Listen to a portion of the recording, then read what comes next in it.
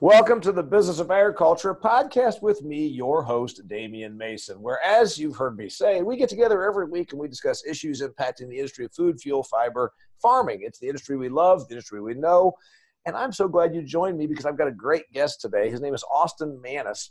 Austin is the COO, that's the Chief Operating Officer, not Chief Organizing Officer, not Chief, operations organizer. No, he's the Chief Operating Officer of Harvest Returns. Harvest Returns is a Fort Worth, Texas-based company that, well, they manage money or bring in investors for agricultural deals.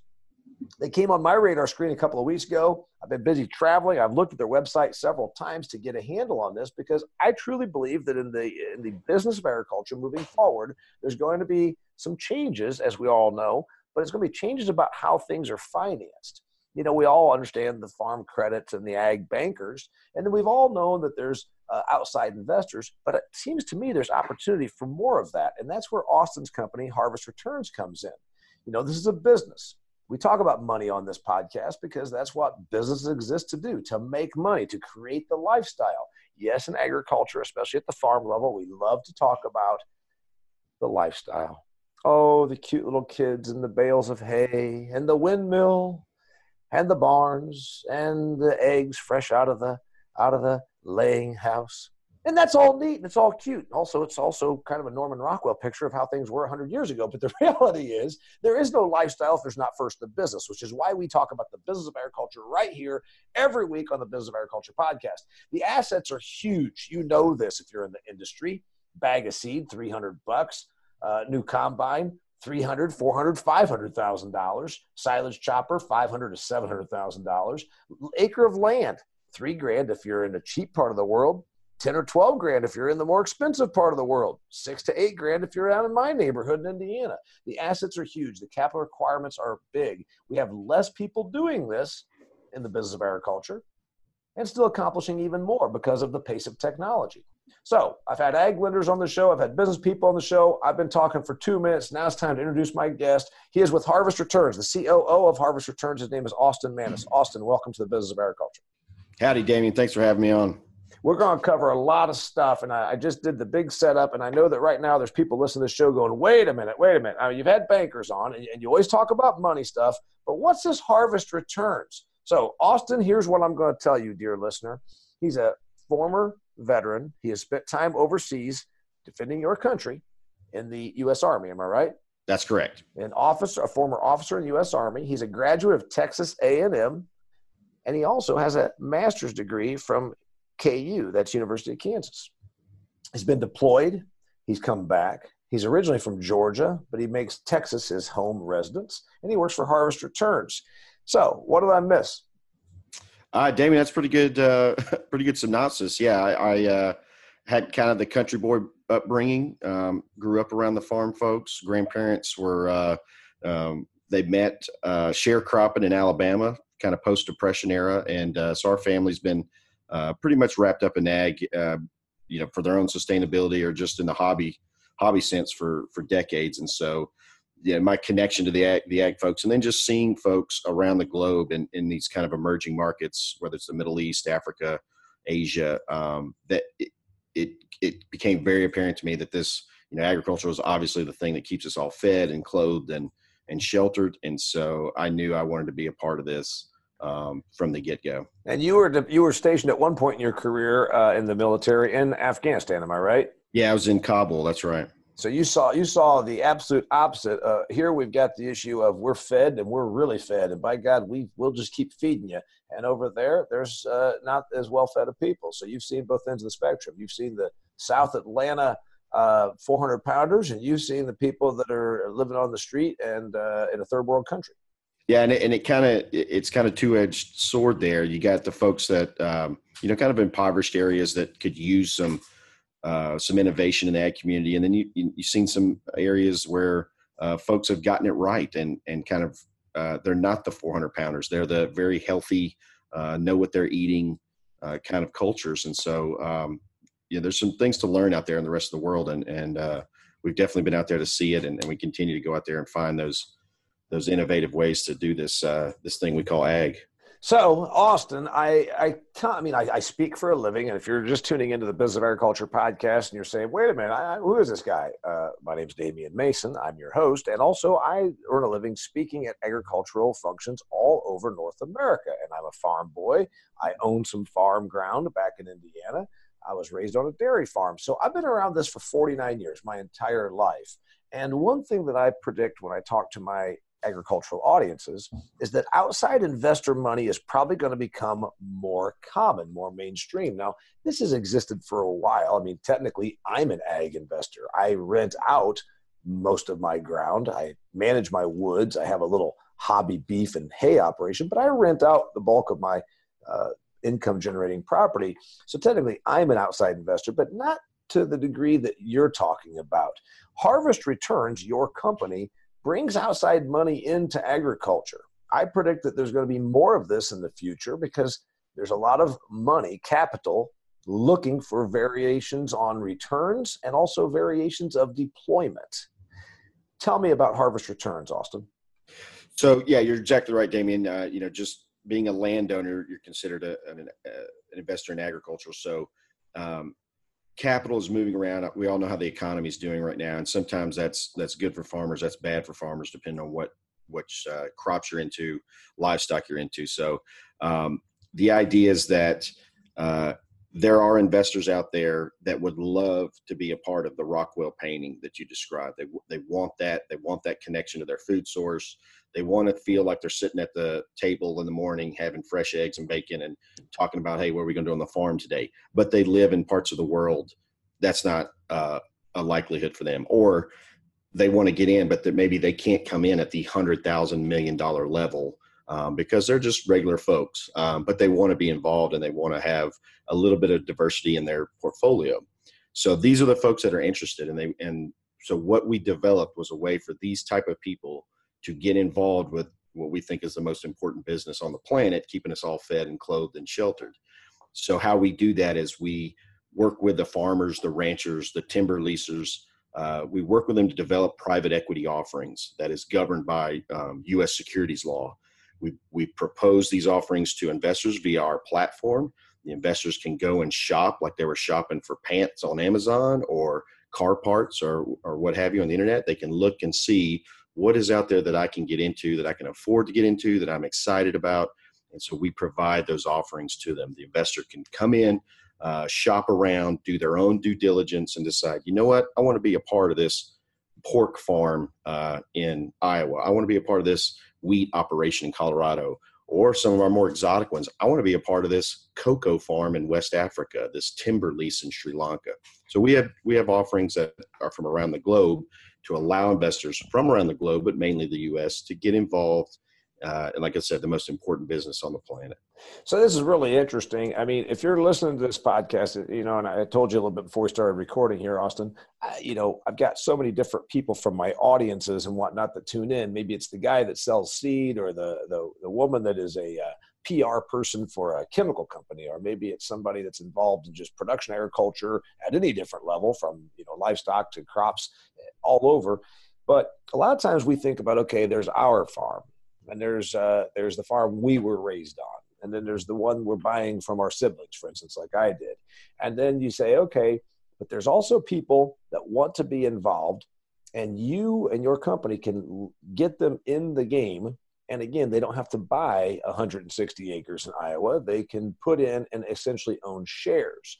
So I think this is an interesting concept. I do see this growing. Essentially, you're like a REIT, a real estate investment trust, except you're kind of like where a REIT meets an investment banker. Investment bankers put deals together all the time. Okay, there's 3 manufacturing facilities all owned by this family. The family wants out of it. We're going to package them together and sell them to GE or whatever. GE is a bad example because they don't have any money to spend right now. But you're kind of the investment banker meets the REIT meets an investment broker.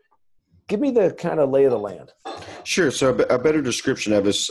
So we're definitely not a broker dealer, and we are not investment advisors. So we're not breaking down, hey, this is a good thing to get into, this is a bad thing to get into. We want the investor to be self-directed, as you know, as the term is, self-driven, self-motivated. And so we are providing them some quality offerings and not kind of pushing them into one. We're just providing that table, that buffet for them to come and sit down to, but not telling them which dish to dive into. So that's the difference between us and, say, an investment advisor. On the broker dealer side, as we help farmers put these deals together, that does take some capital up front from the farmer, but we want to minimize that cost to them. We don't charge broker dealer fees, one, because we legally can't based on the licenses that you would need to do so. We are more like the listing service. You have a product, we want to get it in front of customers, we want to help you market that product to the customers, and we're going to help you structure that so legally you're not going to have to get in trouble with the IRS, the SEC, or FINRA. We've done the homework, and we've set up the structure to help you put those documents together on the farmer side so that you can come and do this fully compliant with U.S. law. And then also we're going to help you maintain that positive relationship with the investors. Okay. That's not only documents, but that's also just kind of the connectivity of keeping the investor updated with what you're doing, videos, pictures, tours. There's even farms that do tours to allow the investors to come. So we maintain that relationship.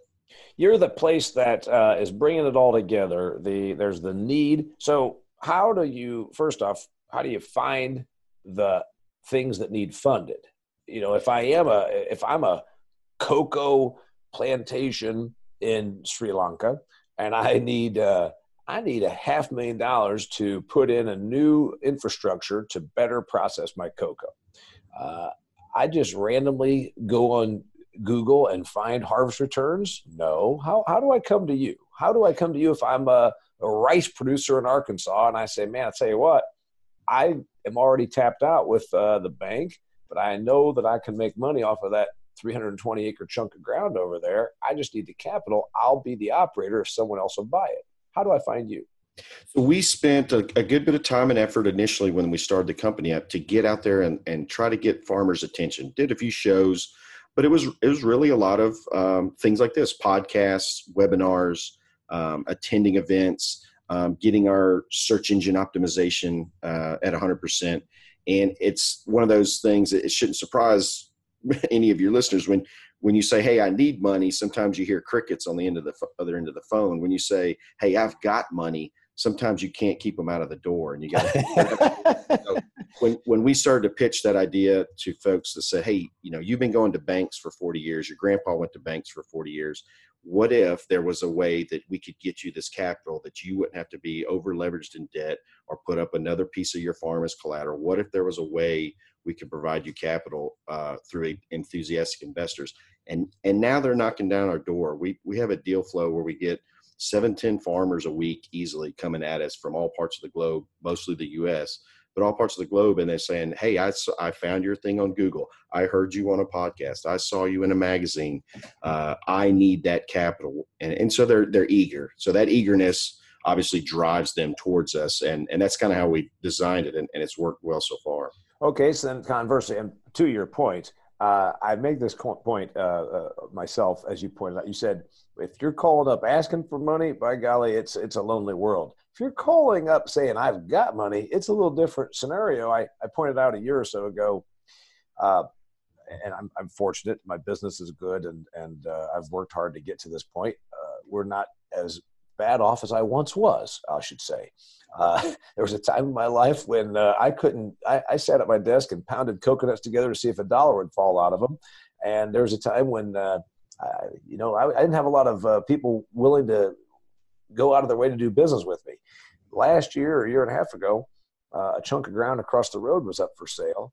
And the auction company made a personal visit, and 2 banks came in my driveway, banged on the door, brought me little gift bags.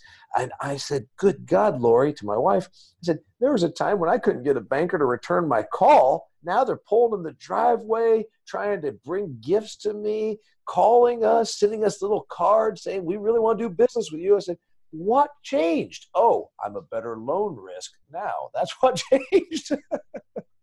So when you need the money, you can't get it. And when you aren't really even interested in getting money, by golly, they want to give it to you. So about your situation, you've got now people that need capital to expand their agricultural enterprise coming to you saying, can you get me funded? Now, tell me how you go about getting the funds. I'm a Joe Blow out here in Aurora, Colorado, and I have money invested in the stock market and money invested in my house. And now I think I might want to do something with, but I don't know that until you call on me. Where does the money come from, Austin? So if you want to raise that capital, the way we get to know you and the way we find out what's going on is we're just going to start a conversation with you. You know, if a farmer comes to us, a rancher comes to us, I need capital. I need $1 million. Okay, sir, what is it that you do? We're going to get to the 5 W's. Who are you? Where are you? What are you raising? What kind of money do you need? And what do you think you could offer investors as far as a return? Very simple questions. And we get a spectrum of sophistication levels of farmers. Some show up, hey, this is a cool idea. I'd like to explore some options. Some show up going, hey, I've got everything I need. I just need you to go raise the money. Here's the documents. Here's the plan. Here's the financials. I'm ready to rock and roll. So we work with that entire spectrum. And so it depends on how that farmer approaches us, where they are on that timeline. Are they fully ready to go? Do they need some help with the preparation? We're going to work with all of them. It's really a level of not only where they are in their timeline, also of sophistication. Some Absolutely. folks, like you said, they think it'd be neat to have somebody help them buy the 40 acres across the road. It'd be a neat idea. And then there's some people that say, here's the cash flow statements. Here's our projections. Here's where we are on our asset to value or asset to debt, et cetera, et cetera. And then do those entities themselves say, here's where we think we can give a return of 7% or 6% or whatever that should be? We start with that. We say, hey, you know your business. We're not trying to get into the weeds of, how that cotton farmer is going to pull something off. We are going to pull from him. We're going to do our homework on it to make sure it's all legit, but we want him to run his business because he's got that experience. What we're going to do is just take a look at his cash flow situation, understand how the business is run and how revenue is produced, and say, this is what we recommend that we offer to the investors because this will be appetizing to them. A 2% return on $1 million investment where your money's locked up for 25 years is not an appetizing investment typically. However, if we work with a farmer and say, hey, we understand that your cash flow, maybe you can offer 10% and a 5-year exit, that's a little more appetizing to investors. And so we kind of worked with them just to make sure that, because they're so focused on their business, how to grow something, how to raise a certain livestock. They just sometimes need a little bit of business savviness to sneak in there and go, hey, this is what an investor is going to look at. They don't understand how a cow goes from grazing in the field to the delicious cheeseburger they're about to eat, but they understand numbers. And so we want to make sure that these two parties are kind of speaking the same language when they come together on our platform. Two things, Austin. First off, a little bit ago, you continually referred to that potential, that prospective, that hypothetical cotton farmer as him, and he. We have girls that listen to this podcast also. There are lots of ladies in the business of agriculture. Let's make sure that we remember that it's not just him, he, and he. Okay. Second thing. Absolutely. You're absolutely right. We actually get quite a few farmer inquiries from young ladies that are out there and from all types of crops and specialties as well. I bet you now, if you were to look at your pool of deals and projects, there's probably some fair amount of gals involved on the investment side too. What's your average investment? So we crunch the numbers based on what we've already done. The typical investor shows up, and you're going to have some outliers. You're going to have a lot of the minimum folks, and you're going to have those ones or twos that come in and go, you know what, I'm going to fund this whole thing. So we try to keep that in mind. But I would say our average investor shows up with about $25,000. So really, I mean, again, not sounding arrogant, but $25,000 in an industry that, go get a corn head and you're talking what, $100,000. Go buy a piece of tillage equipment. You're talking what, $60,000, $80,000. So, I mean, $25,000 for your average investor is really kind of puny compared to some of the dollars that ag sees, when you're talking $6,000 or $8,000 acre of ground, that kind of thing is not that huge of an amount. And then you've got somebody that comes in with $1 million and they are going to invest, all $1 million of it. Absolutely. And so we have those deals that are going to allow someone to come in at 5 and 10. And so when I say an average investor comes in at 25, that's not necessarily for one specific deal. If we have 3 offerings open, a chicken farm, a cattle deal, and a cotton farm, you can take that $25,000, put 5 here, 10 there, 5 here. So you're not only diversifying your portfolio in general, but you're diversifying your ag part of your portfolio another layer. Yeah, so you've got your 401k money that goes into mutual funds, and then you also say, I'm going to put some money into agriculture, and within agriculture, some of it's going to go to cotton, some of it's going to corn, some of it's going to go to cows. Okay, I should also point out that you made a very good point about the, shall we say, the sophistication of this. Sometimes the people on the production side of ag are so wrapped up in what they do, you pointed out, that they don't think about it from the investor's perspective. And I think that moving forward, our industry is so capital intensive and moving, right along with all the technological advances, et cetera. I think that even the production ag person better pull back and look at things as an investor would more and more. Because, yeah, we already know you're the producer. We already know you're applying the technology, but you really need to be quite cognizant of how this looks as an investment. Because after all, you're not only doing the work and growing the crops or putting up the chicken houses or whatever, you are still an investor yourself. Yeah, absolutely. Innovation is key to staying alive in any business, in any part of the world. And if you look at what's happened in the ag business world, everything has been innovated or evolved. The technology is growing rapidly. You got drones that are doing thermal imagery. You've got combines that'll drive themselves. Why hasn't ag finance evolved just like everything else in the ag business? Why hasn't the banking industry, and you talked about how farmers know the bank system, but why don't the banks know them? Why don't they understand ag innovation? And when we start talking about indoor, hydroponic, aquaponic, vertical farming, those are innovations that are happening, and banks are not keeping up with that pace. And so, in fact, I don't know. I agree with you, Austin. I don't know that your ag lender, as the traditional ag lender, from the community bank to the bigger players, Rabobank or Farm Credit, I don't know what their stake is in some of that hugely new tech that you're talking about, aquaculture, vertical farming. My gut tells me, because most bankers learned a long time ago to play defense. That's all. I made the point. If you ever bounce your new idea off of your accountant, your attorney, and your banker, we would still be living in caves, because all three, lawyers, bankers, and accountants, all three of them have learned to play defense, not offense. They are not entrepreneurial. They are not innovation-minded folks. And they're certainly sure as hell not risk takers. So it's groups like you. When you talked about some of this new technology, there's Silicon Valley money that's funding that stuff. There's investors that say, I've made $100 million over here, off of Uber, or Facebook or whatever, and now I'm going to get into this. So it's definitely not your traditional financing that's happening there, and that's what you're seeing as well. Absolutely. And when we set ourselves up, our CEO, Chris Raleigh, raised around the Dallas area. I spent enough time in Texas that I got that stink on me and always wanted to stay here. We wanted to be Texas-based, not Silicon Valley-based. There's plenty of other crowdfunding platforms out there. That's where they started. They started with venture capital money to get them going, and now they're either all being acquired, merged together, or kind of slipping out of mainstream, because they're not out there where the investors are. They're not out there where their assets are, whether they're real estate, precious metals, or agriculture. And so we wanted to be where the action is, and we're right in the heart of it, the agriculture world here in Texas.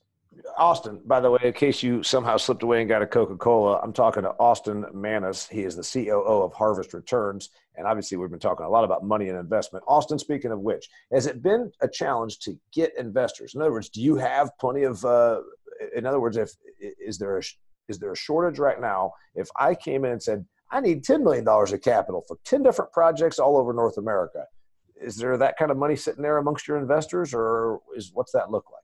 I would say in the investor world, specifically U.S. investors, there's a lot of cash out there. And so we hear that all the time. There's a lot of cash. People have a lot of capital. They can't find the quality deals to get that capital into. Where we are as a company in our timeline, we specifically work with farmers and ranchers that are trying to raise capital around $500,000 to $3 to $4 to $5 million. So say it again, the average range of deal is? It's about $500,000, $500,000 up to $4 to $5 million. That is the slice of the market that we believe is the most underserved, that is profitable production agriculture. Things beyond that are in the 10, 20, $25 million range. There are large ag funds or sovereign wealth funds, Sure. whether coming out of the Middle East or something like that have plenty of capital. They're going into something $100 million at a time. Sure. And so we wanted to serve that specific part of the farming populace that is in that little slice. And that is where the investors that we find, that is where their appetite is. Yeah, in fact, that's where a lot of the thing. I mean, let's face it. I just bought a chunk of farm ground, and so that 500,000 to 3 or 4 million is where a lot of the deals are. I mean, that's where a lot of the farm acquisitions. You talked about livestock production facilities, maybe a little bit of a processing. You can get a lot done in that 500,000 to 3 or 4 million range. You on your website. And I encourage my listeners to go and check out Harvest Returns, because you also have blogs on there that say, why agriculture? What's the future hold for agriculture? And I thought it was pretty well done, and it was very well done, in fact, and that's why you're on here, Austin. I checked it out. You tout ag to non-ag folks. So of your investors, how many of these people you think actually came from it, like me, that just say, hey, I'm now working in the suburbs of Chicago, but I want to go ahead and put some money in over here? How many of them are completely never even understood agriculture? What do you think that mix looks like? That's a great question.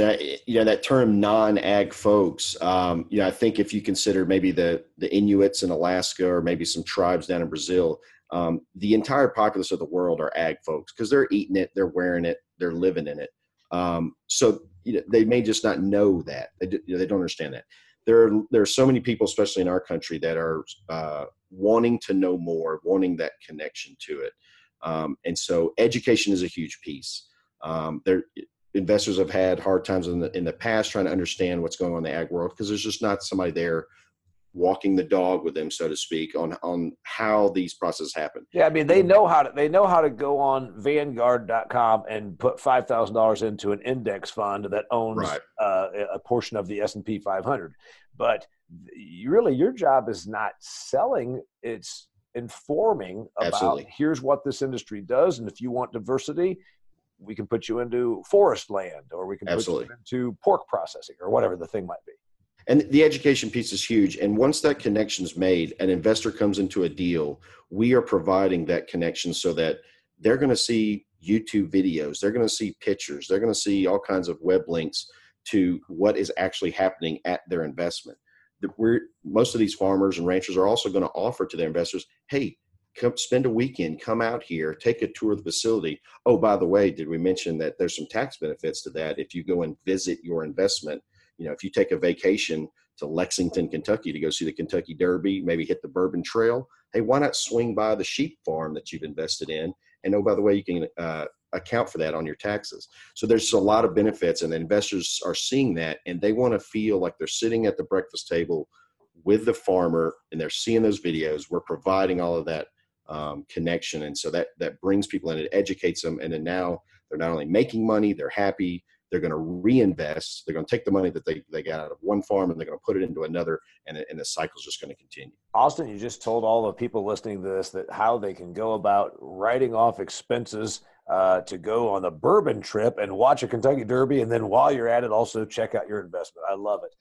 By the way, most people in ag, you don't have to tell them twice that there's a way to write something off. They like to write stuff off. Tell me real quickly about one of your projects that recently. Give me a recent project that you're working on that's interesting. Well, I can tell you the one that we have open right now is a very sophisticated indoor aquaculture deal. And that is an outfit that's done it before. They've built one of these, they've sold it off, and now they're doing it again. They're basically going to grow fish in a enclosed structure. They can control the environment, control the inputs, keep it completely safe and chemical free. They can grow these fish that are expensive because the U.S. has to import them. But wait, we're going to grow them right here and What's be the fish? right. They're doing barramundi, I think is what they're starting with, and then European sea bass beyond that. So they are going to grow it here. That's going to cut the cost down. It's going to cut transportation costs down because they're going to grow it right near some markets. What kind of money are they looking for, Austin? So that raise is they're doing about 1.6 million with us. They've got some other investors and other kind of finance out there as well, and so that is a pretty high return. However, that deal is only open to accredited investors. And so in our world, we have to kind of delineate between accredited and non-accredited investors. When we have a deal that allows non-accredited investors, we cannot by law, by SEC regulations, openly solicit those deals. So we have those available for people to see on the platform. And so if they came and they registered, they would get access to those deals. And so by law, we don't necessarily openly talk about them on these kind of public forums, because that would be violation. And so we want to make sure that we're compliant, and we make sure that we set investors and the farmers up for success. This is a fascinating discussion. I love talking about money, but I don't want to keep my poor listeners, completely tuned in all day. So we'll wrap it up in the next few minutes. But real quickly, explain accredited versus non-accredited. Sure. So these are kind of government mandated specifications, and whether or not you agree with them, but they are there, and we have to kind of we have to play by the rules. So an accredited investor, if you're a single person, you must have $200,000 annual income, or $1 million of investable assets that are not the house you're living in. If you're an entity, you have to have your valuation has to be $5 million, or if you are a couple, I believe it's $350,000 annual income. So there's just some lines drawn in the sand that the government has outlined, and that was initially made to protect investors or protect the public from websites preying on people and running scams. Got it. So accredited only for the fish thing, and the fish facility is going to go in what geographical location? The initial plan, they had picked a spot, and then as they developed it, so they're looking at some other areas. We may be shifting it to a different state, but currently the plan was to put it in Nevada, out there in the desert. And so, obviously some big markets out there, but they continue to refine their plan. And so they had already worked on one, I believe it was in Indiana, is where the one they had built and sold. So they are going to do this again and again, and they're going to make more money. And if we jump in and get on board, we're all going to make some money. Good deal. What kind of return do you think your investors are looking for from the fish farm? I believe the IRR on that one was around 20 to 25%. Over how long? That was at least an 7 to 8 year, you're coming in. So some of the deals will have, that level of time. Some will be 2-3 years. We closed a cattle deal recently that was a 3-year debt note. Folks came in $10,000, 3 years, they made 8% annually, and they got their principal back. And so kind of in and out. I like it. You're listening to the Business of Agriculture podcast, folks. I think I'm going to bring Austin Maness, COO of Harvest Returns, back in a year, because I like talking about where things are and how the mood is. And that's how we're going to close out now. What's the mood? What's your thoughts? Because we're going to come back and do this again in a year, Austin, because I love talking to you. What do things look like? I mean, what's your feel for the business of agriculture and the investment situation? We got interest rates going up, and we've got a tightening commodity situation. It's been that way for 5 years. I think there's still a lot of reason to be positive. You? I will tell you, Damien, that we're saving literally the best for last here. The ag community is just going to change dramatically, because something that came out recently in this last tax law called the qualified opportunity zones. And so we are literally structuring a fund right now to get high-end investors excited about investing in ag that meet these certain criteria and are certain geographical locations in the United States. So if you're a farmer and rancher out there, please, please, please get on a computer, pick up a paper, and just type in qualified opportunity zones. And if you're in one of these zones, you need to come talk to us, because the money is going to start flowing out of a fire hose, and we need to know where you are, because we want to get you that money. And this is going to change ag in these rural communities where there's a low population. And so, please, please, please, I tell you, listeners, go out there and look this up and come talk to us, because it's going to be huge. So essentially, Austin, the idea here is the government is sort of almost giving preferential treatment to some areas of our geography because we are losing population, or because we think that there's a real need for investment. And is there a sweeter tax situation if I invest in a qualified opportunity zone? Is that what I'm hearing? Absolutely. So the U.S. government asked the states to provide these recommendations for locations, and it's going to be rural areas, low population, could even be inner city areas that are kind of a bit impoverished. And when they are going to offer these sweet tax benefits to folks with a lot of capital gains, to take those capital gains and put them into these areas. And that's going to drive a lot of capital that's, it's out there now. The economy's doing what it's doing. People are looking for somewhere to not hide this money, but tie it up into to invest it, and maybe yeah. The return wouldn't have been there previously, but with the incentive to put it into, and certainly I travel through some of these. We know that there's parts of rural America that look, they look half abandoned just because what's changed, and we have less people because there's less people required. So that's where we're going to maybe see a chance at some opportunity. This was new market tax credits under the previous administration. That was JV. We're in the varsity level now under this new qualified opportunity zone. This is where small businesses, across every spectrum, but specifically in ag, are going to have just a leg up here as far as getting investment, because people are just going to be begging to find one of these deals that's an offering that's in one of these locations. I think the moral of the story here is, first off, harvest returns was it was a good discussion with the COO here, Austin Maness. Secondly, we know that financing of agriculture probably is going to start looking a little bit more like the rest of industry, and certainly some of the upstarts and the expansions that we're seeing in technology, where they're doing crowdfunding, they're doing outside private investing. And it's probably coming here, especially for some of these new opportunities and qualified opportunity zones. I'm Damian Mason. You've been listening to the Business of Agriculture podcast. Last thoughts. Thanks for joining me. Austin, what do you want to wrap up with? Hey, everybody have a great Thanksgiving. And we all out here in Texas, we got turkey and football on the mind. So I hope everybody has a safe holiday. Well, the unfortunate thing is this podcast won't drop until the week after Thanksgiving. But you know what? Hey, hope you had a great Thanksgiving. And remember who gave it to you. It was the people of agriculture. Thank you, Austin. Till next time, it's the Business of Agriculture. Thanks, Damien.